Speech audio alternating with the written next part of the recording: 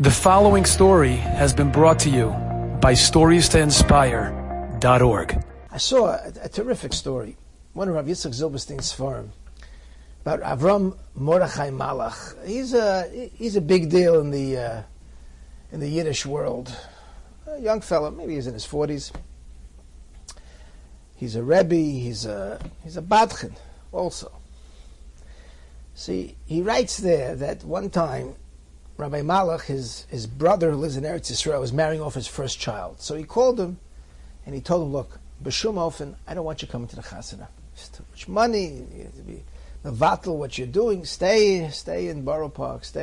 Do what you do best. Don't come to the chasana. But I'm going to ask you the following favor. When it comes to the mitzvah tans, I'm going to call you up. I'm going to connect you to a microphone. And you're going to be mahana the olam. Right? You're going to entertain. It's okay, if that's what you want, that's what I'll do. Comes time to the chasana.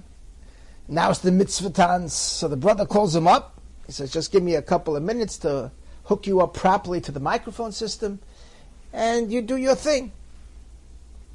So he comes back, he says, okay, you're on, go. And he said is one of the most difficult things he ever had to do was torture. Why? Because first of all, you don't see anybody.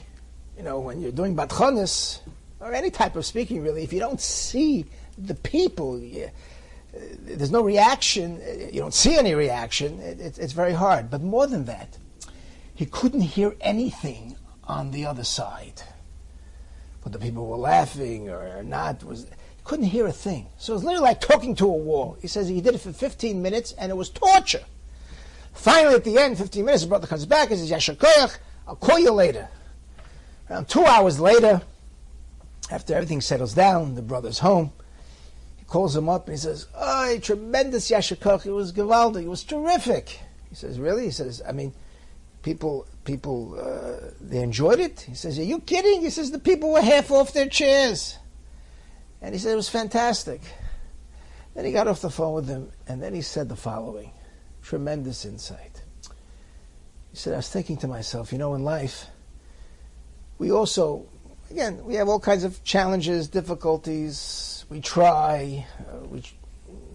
We don't know whether we're succeeding. We're doing our best.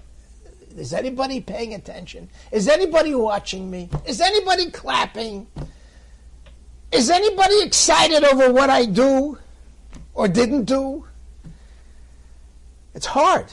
You don't see any reaction. But there'll come a time. Achamei vers from Shana. They're going to tell you, you put on a tremendous performance. There were standing ovations for you from all the Malachim. You have no idea what you accomplished. Worlds, universes you built.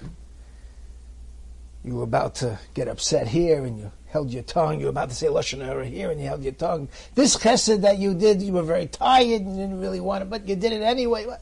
You have no idea what you're accomplishing. You go to Minyan, the Omeis, the Omei Yeshmei Rabbis, they're not talking during davening, leaving the cell phone in the car and not taking it into... You have no idea what you are building. But you don't see. I don't know. I don't see any smiles. I don't hear any applause. But you should know it's there. They should give us chizuk, right? To go through life trying to bring nachas to the Borei Olam. Enjoyed this story? Come again. Bring a friend. StoriesToInspire.org